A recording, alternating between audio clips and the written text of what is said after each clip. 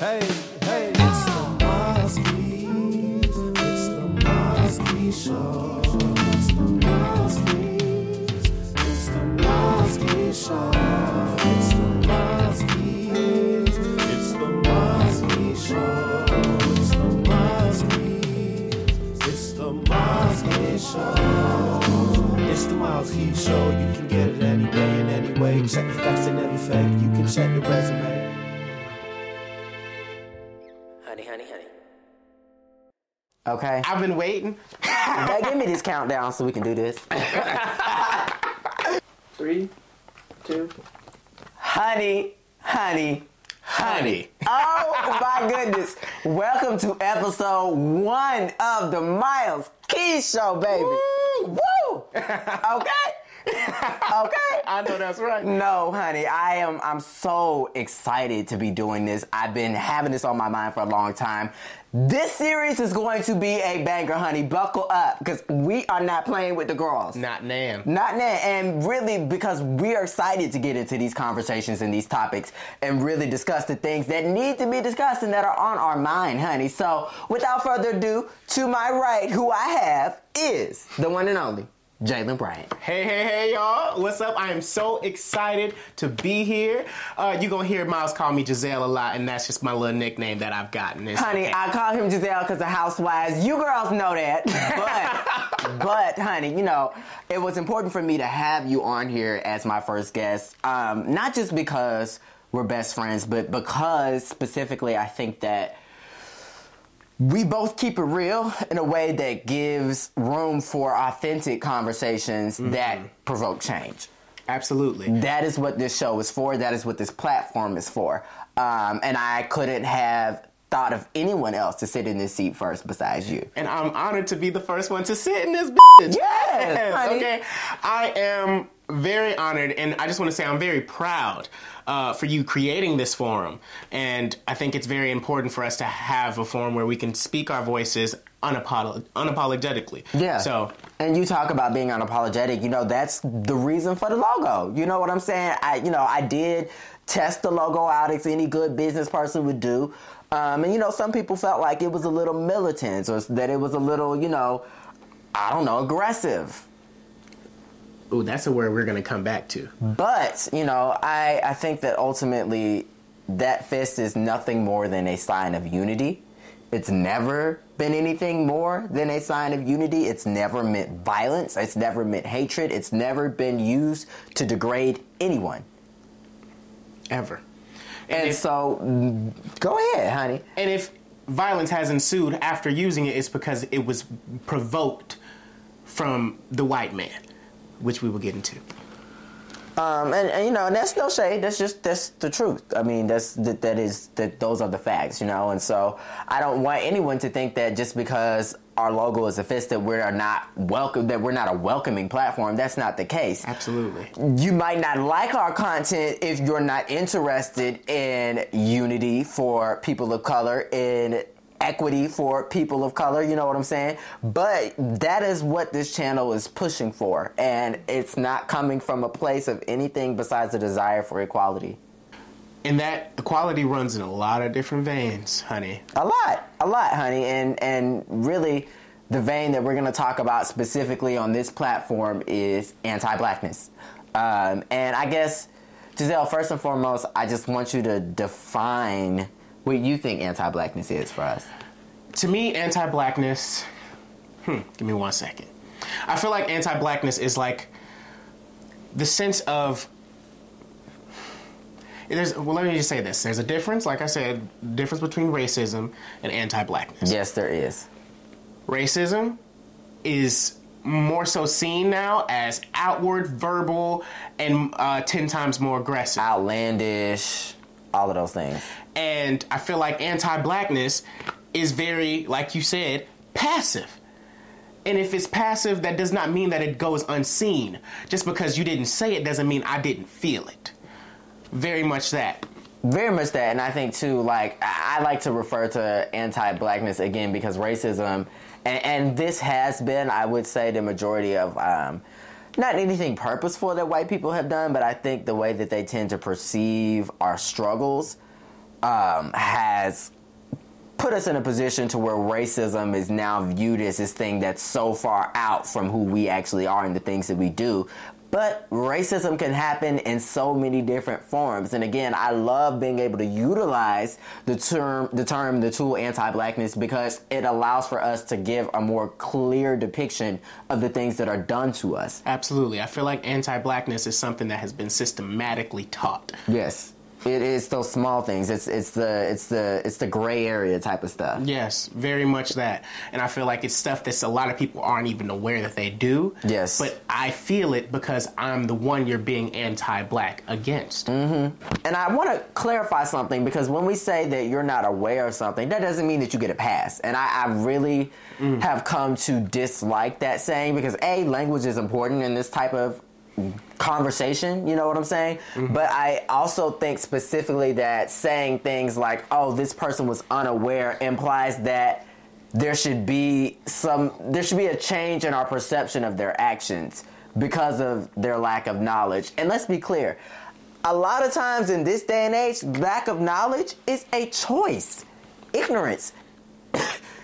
That is what that word means, you know? And it's just like, we tend to throw that out there as a way to, like, put out the fire a little bit, but really it only comes across as a way to stop change and make an excuse. Very much that. And that was not me trying to say that was an excuse for... No. Okay. I didn't think that, but I wanted to yes and what you said. Okay. Because it's important. And so really, I'm curious, do you think, because again, since we're talking about these day-to-day things, these things that are small things, but that are very impactful, and these things that are strategic in how small they are, and comparing that to the size of their impact, okay? When we talk about these little things, these passive-aggressive things that white people tend to do and employ against us, do you feel like those things show up more in the workplace and professionally, or do you feel like it's more of a social thing?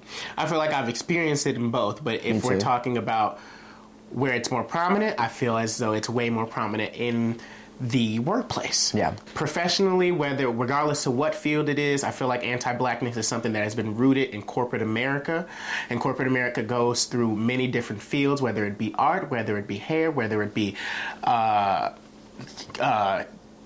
food service, whether it be anything of that nature. There's lots of different fields where it feels as though it's hard to work there and be authentic to yourself and do your job to the best of your ability when you're being prejudged based on the color of your skin or what you're wearing or your hair texture. And really, what I'm curious about, is why we're being judged, et cetera, et cetera, et cetera.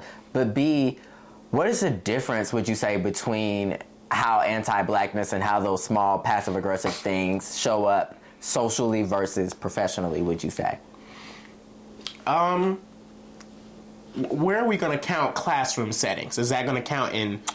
I would say that's social? like a professional environment. Okay. You know, like it's an educational environment, but there is a code and a behavioral conduct, I think, that implies some sort of professionalism. So I'm going to speak from personal experience, if I can. Okay. So socially, say we're at a party where it's lots of Taylor Swift going on, blah, blah, blah, and whatever the case may be, but the second a rap song comes on, it feels like the energy in the room shifts and everyone is uncomfortable, except for the 5 or 7 now black people that black people that are in the room and having a good time. And then it feels like we're being looked at from the outside in. But when the Taylor is on, we find a way. I feel like what's so beautiful about us and what I love about us, we can find a way to enjoy and have a good time with anything. Yes. Okay? Yes. Black joy is a beautiful thing that is policed because of its beauty. And, you know, I think that professionalism, again, has become a policing tool. You know what I'm saying? And so I think what professionalism does and why it works so well is because it takes all of the anti-blackness that happens socially and it puts it under the umbrella of professionalism, and it doesn't allow them, now they're not at fault. Because it's in a contract. Because it's in a contract. Because there's a behavioral code. Because it's this unspoken thing that's supposed to be inherent, even though it's inherently worked against you, and nobody wants to have that conversation. So let's break it down step by step. What is professionalism? What is it, Giselle? I don't know. Wait. Why would he do that? I don't know. And you know why I don't know? Is because as of recent, after educating myself, and I'm still, educating yourself is a continuous process, continuous honey. thing. And learning new things. And I've never worked a cubicle job, but after looking and hearing different stories, like it's things, the small things that you hear about, that you're like, wow, this is really happening. And you start to learn. I'm just like, so what? And you can't help as a black man but to question, why are we putting this on a pedestal when it makes us feel so wrong? Well, and I think the clarity in the definition of the word is what is going to help us take it off of that pedestal. Because first of all, I think doing things, having a profession is doing a job where you get paid money. Working professionally is doing a job where you get paid money. Professionalism refers to the behavior and the attitude and the energy and all of the things that go into how you approach doing your professional job. Now, to me, in theory, the only reason that you should have to alter your behavior to filter into professionalism is if it impacts the way that you do the job. But what white people have figured out how to do, and what the powers that be have figured out how to do, is simply say that, you know what, this isn't about the job. This has nothing to do with your performance. But because of our image, because of our vanity, because of our desire for conformity, because of our anti-blackness, we want you to behave like X and cut out this part of yourself so that you fit our mold. Don't put your hair in box braids. Don't have a slight hint of color. Don't talk like this. Don't use AAVE. Ooh. You know what I'm saying? It's those small things that you feel, and again, even if it's unsaid, if there is a behavioral conduct or contract that has gone unsaid and has been set as the tone, that still is just as problematic. Very much so. And it's so hard to undo such a system. Yes, it is. When, in order for, economics is a whole different conversation that we can get into. But in order for us to make the money, in order to even feel like we're at the same power level, we have to sign that contract in order to get that check, in order to build that, and then possibly put those checks into building our own economic wealth. And it's a repeating cycle of us feeling as if we have to play by their rules in order to try to create our own. But in order to do that, we still have to sign the contract, and I'm tired of having to do that. And what professionalism says is not only do you have to sign the contract, but when we give you other stuff that was not in your contract, you must adhere to these things. Otherwise, you will be unprofessional and therefore unfit to do your job. You know what I'm saying? That it's that train of thought. And it's our inability, even if we have because again, a lot of people are in a position to where the things that white people do, they are so slick about that, like, it doesn't give us any room to actually catch it or articulate it or identify it. And that's why I think coining terms and language is so important here in this conversation. You know what I'm saying? But I think that, like, being able to say, this is what you're doing to me, is a powerful thing for these type of issues. Absolutely. Because what professionalism says is that you are not allowed to do those things. You're not allowed to say anything. You're just supposed to do it. You're not allowed to say that you don't think it's fair for you not to have to be required to not be yourself. You can't say that. And you're not allowed to have an opinion about it either. Right. And if you have an opinion, you keep it to yourself.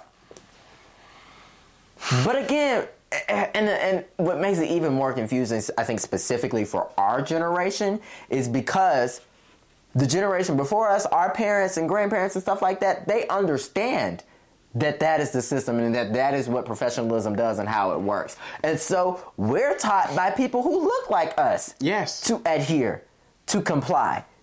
You know what I'm saying? But again, that is a slavery mentality. It's the same thing that slaves were taught. And I want to also say that the compliance of all slaves was built on the system of fear. Same thing that this is. A lot of if we want to get into this conversation, a lot of black parents raise their children on that same mentality. You're going to fear me before you respect me. That's why I'm going to put this belt to your ass like my master did my damn great granddaddy. If we going to talk about it, let's talk about it. And I think, and I understand, and I have to say this, I can understand where certain things come from because of that fear. And that fear came from, it trickles down. We have to talk about the why. Like, for instance, when my mom used to never, ever let me go into a store with my hood on. Mm-hmm. My mom would never let me ever have my hands in my pockets in the store or anything like that. And I'm just like, wow, I'm just being myself. If I want to put my hood over my head, why can't I? Mm-hmm. And I didn't understand that she was scared for my life, for me to be labeled as a thief or a thug, and for the cops to be called on me, and then for her son to be on the news like so many other countless black mothers have had to go through. Yeah. So I respect her in that regard for trying to protect me, but she shouldn't have to. She shouldn't have to. And I think that's the same thing with the professionalism thing. We should not have to be taught that in order for our livelihood not to be threatened, for our job, for our money, for our income not to be threatened, for our professionalism to still be intact, you must be silent. You must comply. We should not have to teach our children that. We shouldn't. And I get it. That's the reality that we live in. But we don't do any good by complying. All that does is allow them to do the same thing. And again, that's why the system works so well for them. Because they have it. There's no flaws in that. It's mapped out. It's mapped out. It's mapped out down. And also, like, when we talk about you being labeled as a thug or a hood rat or whatever and all of those things, you know what? But let's get specific with it. Let's label the things that they do. Let's talk about what are the small little things that they do, and let's talk about and identify those things so that we know how to address them, call them out, and stop them. The very passive aggressiveness, all the passive aggressiveness that I witness from white people or I experience from white people is so, like, I literally, I have a system where I count. Okay, I have a system where I count when I feel like I've been microaggressed or when I just feel like I'm getting passive aggressive energy from a white person based on. And this is a tally that you keep. Oh yeah. Oh no. This isn't a tally. This is a system that I have in which when I'm a little upset, I have to go 1, 2, 3. Oh, okay. So this is like a woosah. Okay. A little bit of a whew. Okay. You know, and I feel like I have to do that in order to not be labeled and not give them that ammo. But once again, we should not have to when you know what you were doing. By that eye roll. Mm-hmm. By that lip smack. So that's another thing. That's another thing. Okay, so the innocence card. That's another one. Boom. Oh, they'll victimize. And then the white tears. Boom. Boom. The innocence. And then I think, too, like, a lot of times people know just what to say and just how much to say. What goes unsaid is a lot of the times. And I think, too, people have this way of trying to tell you how they feel without telling you how they feel. Like, I don't know if there's a specific term for that type of behavior, but what that does is confuse the recipient because that's not how you normally talk. That's not how you normally communicate. And so when somebody's coming up to you being passive aggressive or like tiptoeing around an issue, you don't know what the hell is wrong with them. Mm-hmm. Or they'll try to bait you. Right. The baiting, honey. The baiting of it all. Mm-hmm. They'll try to bait you into trying to... How do I put this? They will try to bait you into basically you getting upset and angry and then them being able to use that against you. Yeah. And then playing victim. Even though what they said was some up and you tried to have an adult conversation about it and then they tried to play stupid as if they didn't understand what this is. Okay, so I'm speaking from personal experience. I'm not over it, ho. Let's just talk about it. Talking of and I can curse just a couple more times. Just a little bit. Okay.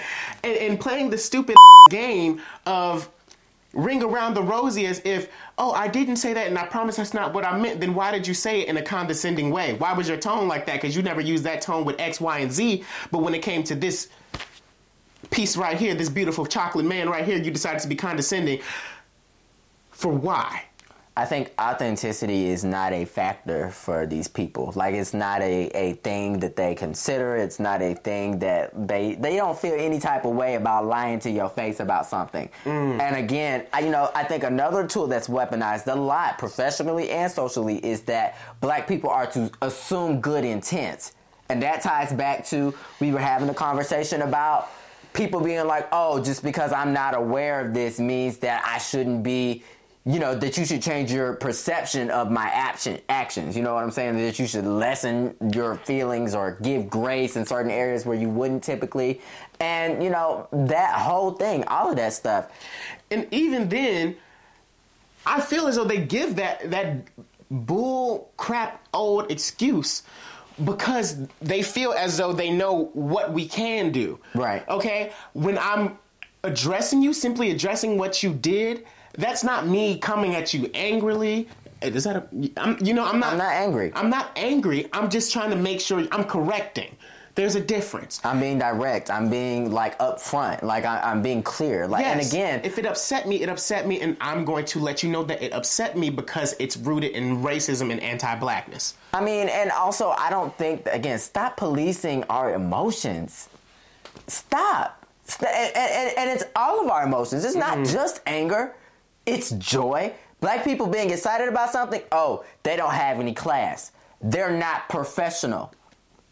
And I want to ask you, why is it that you think that professionalism literally has I think almost literally the definition of professionalism is whiteness. I couldn't agree more. And if that's the case, if being white is the definition and the standard for professionalism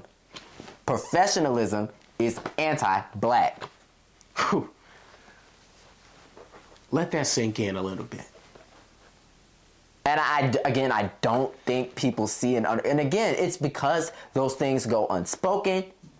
They are things in the room that you just are supposed to know and do and assume. And it's because that's what we program into our children.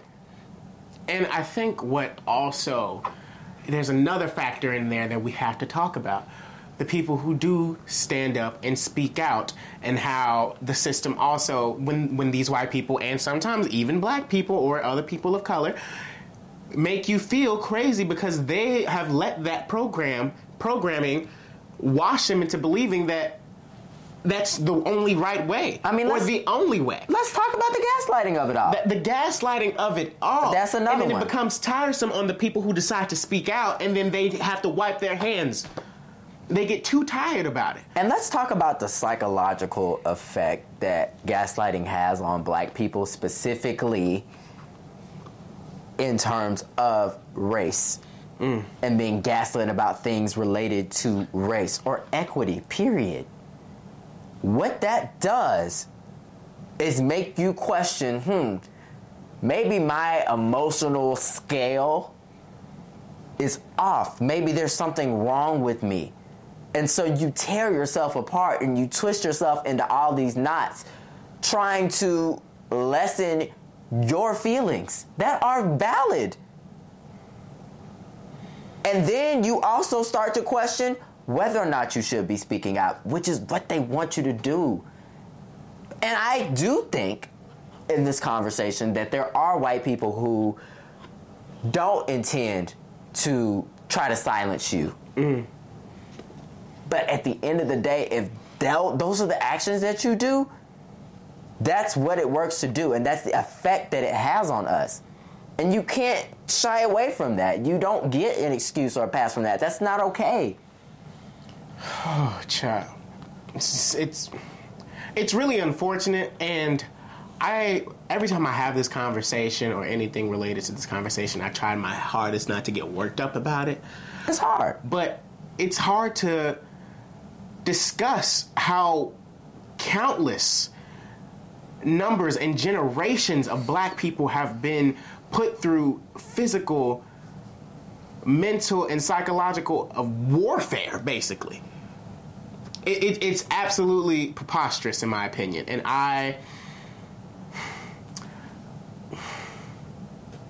Take a minute, honey. Don't get upset. I knew this bitch was gonna cry. I'm okay. I'm a thug. And I can say that because I'm black. But can we get Giselle a tissue, please? It's okay. I feel as though as of recently, like I said, I've been recently doing all the research and stuff on it. When it goes, thank you so much. Of course. Girl, I feel like Candace. Yeah, you gotta do the full. Right, draw the triangle. Not a single tear. But I feel as though when I look deep into this and I'm like, damn, like this system that they have is so tight. And if everyone doesn't stand up and make a stand, there's no way to change it. And it's almost absolutely impossible for everyone to stand up and make a stand. Well, Giselle, again, I want to talk about the why behind it. Why are we put in that position to have to take a stance? Why are we put in a position to have to speak out, to have to defend ourselves? Why are we even given the cards that we're dealt? And I think, honey, answer my own question here, I think that it's because, again, we were brought here to make this country spin. Economically, we were brought here to make things work for them. Very much so. And so with that being said, everything they've traded, every dollar they've made over the course of those 400 years that we were all enslaved was built on our backs. It was built on our backs. We did every single piece of manual labor and we received no benefits. And then they made a system to where I'm good. The rubs that's what's gonna get me to okay. Well, what am I to do?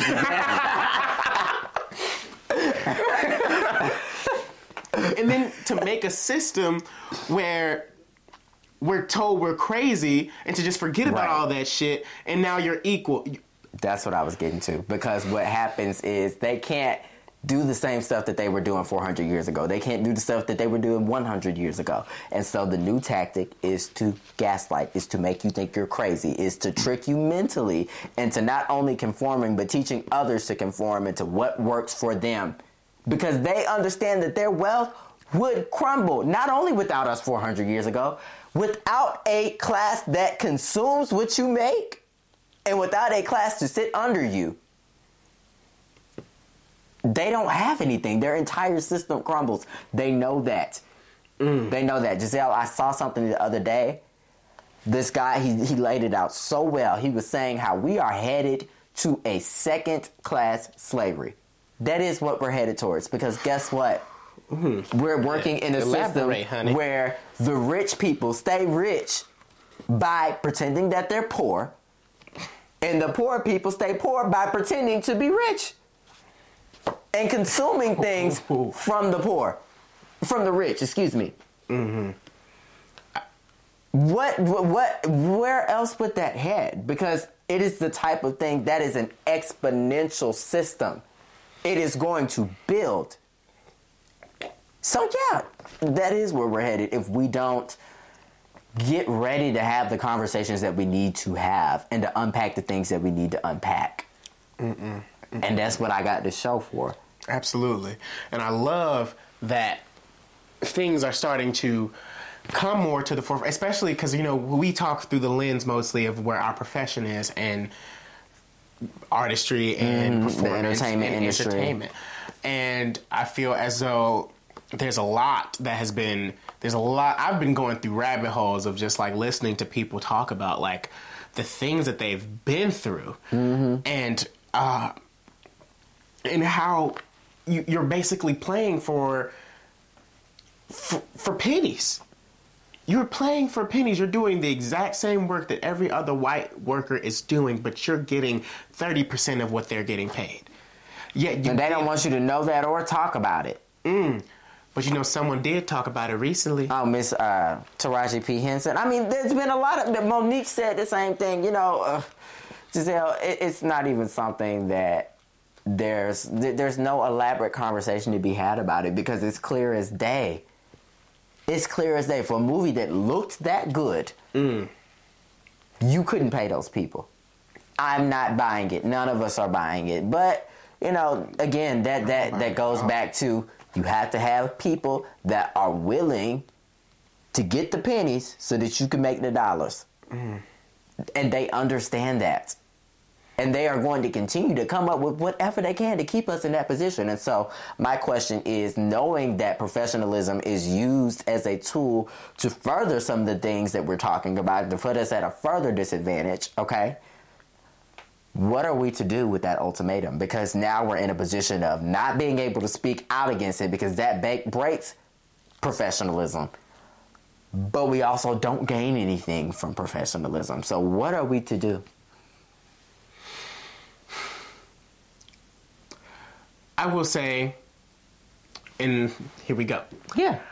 I will say that when it comes to that notion of professionalism, I honestly think, and you've said this multiple times in numerous conversations that we had, and I don't think I've ever told you, but I really think about it like, bitch, I'll make my own platform. And I think one good thing about... You better ask somebody. And we asked. Okay.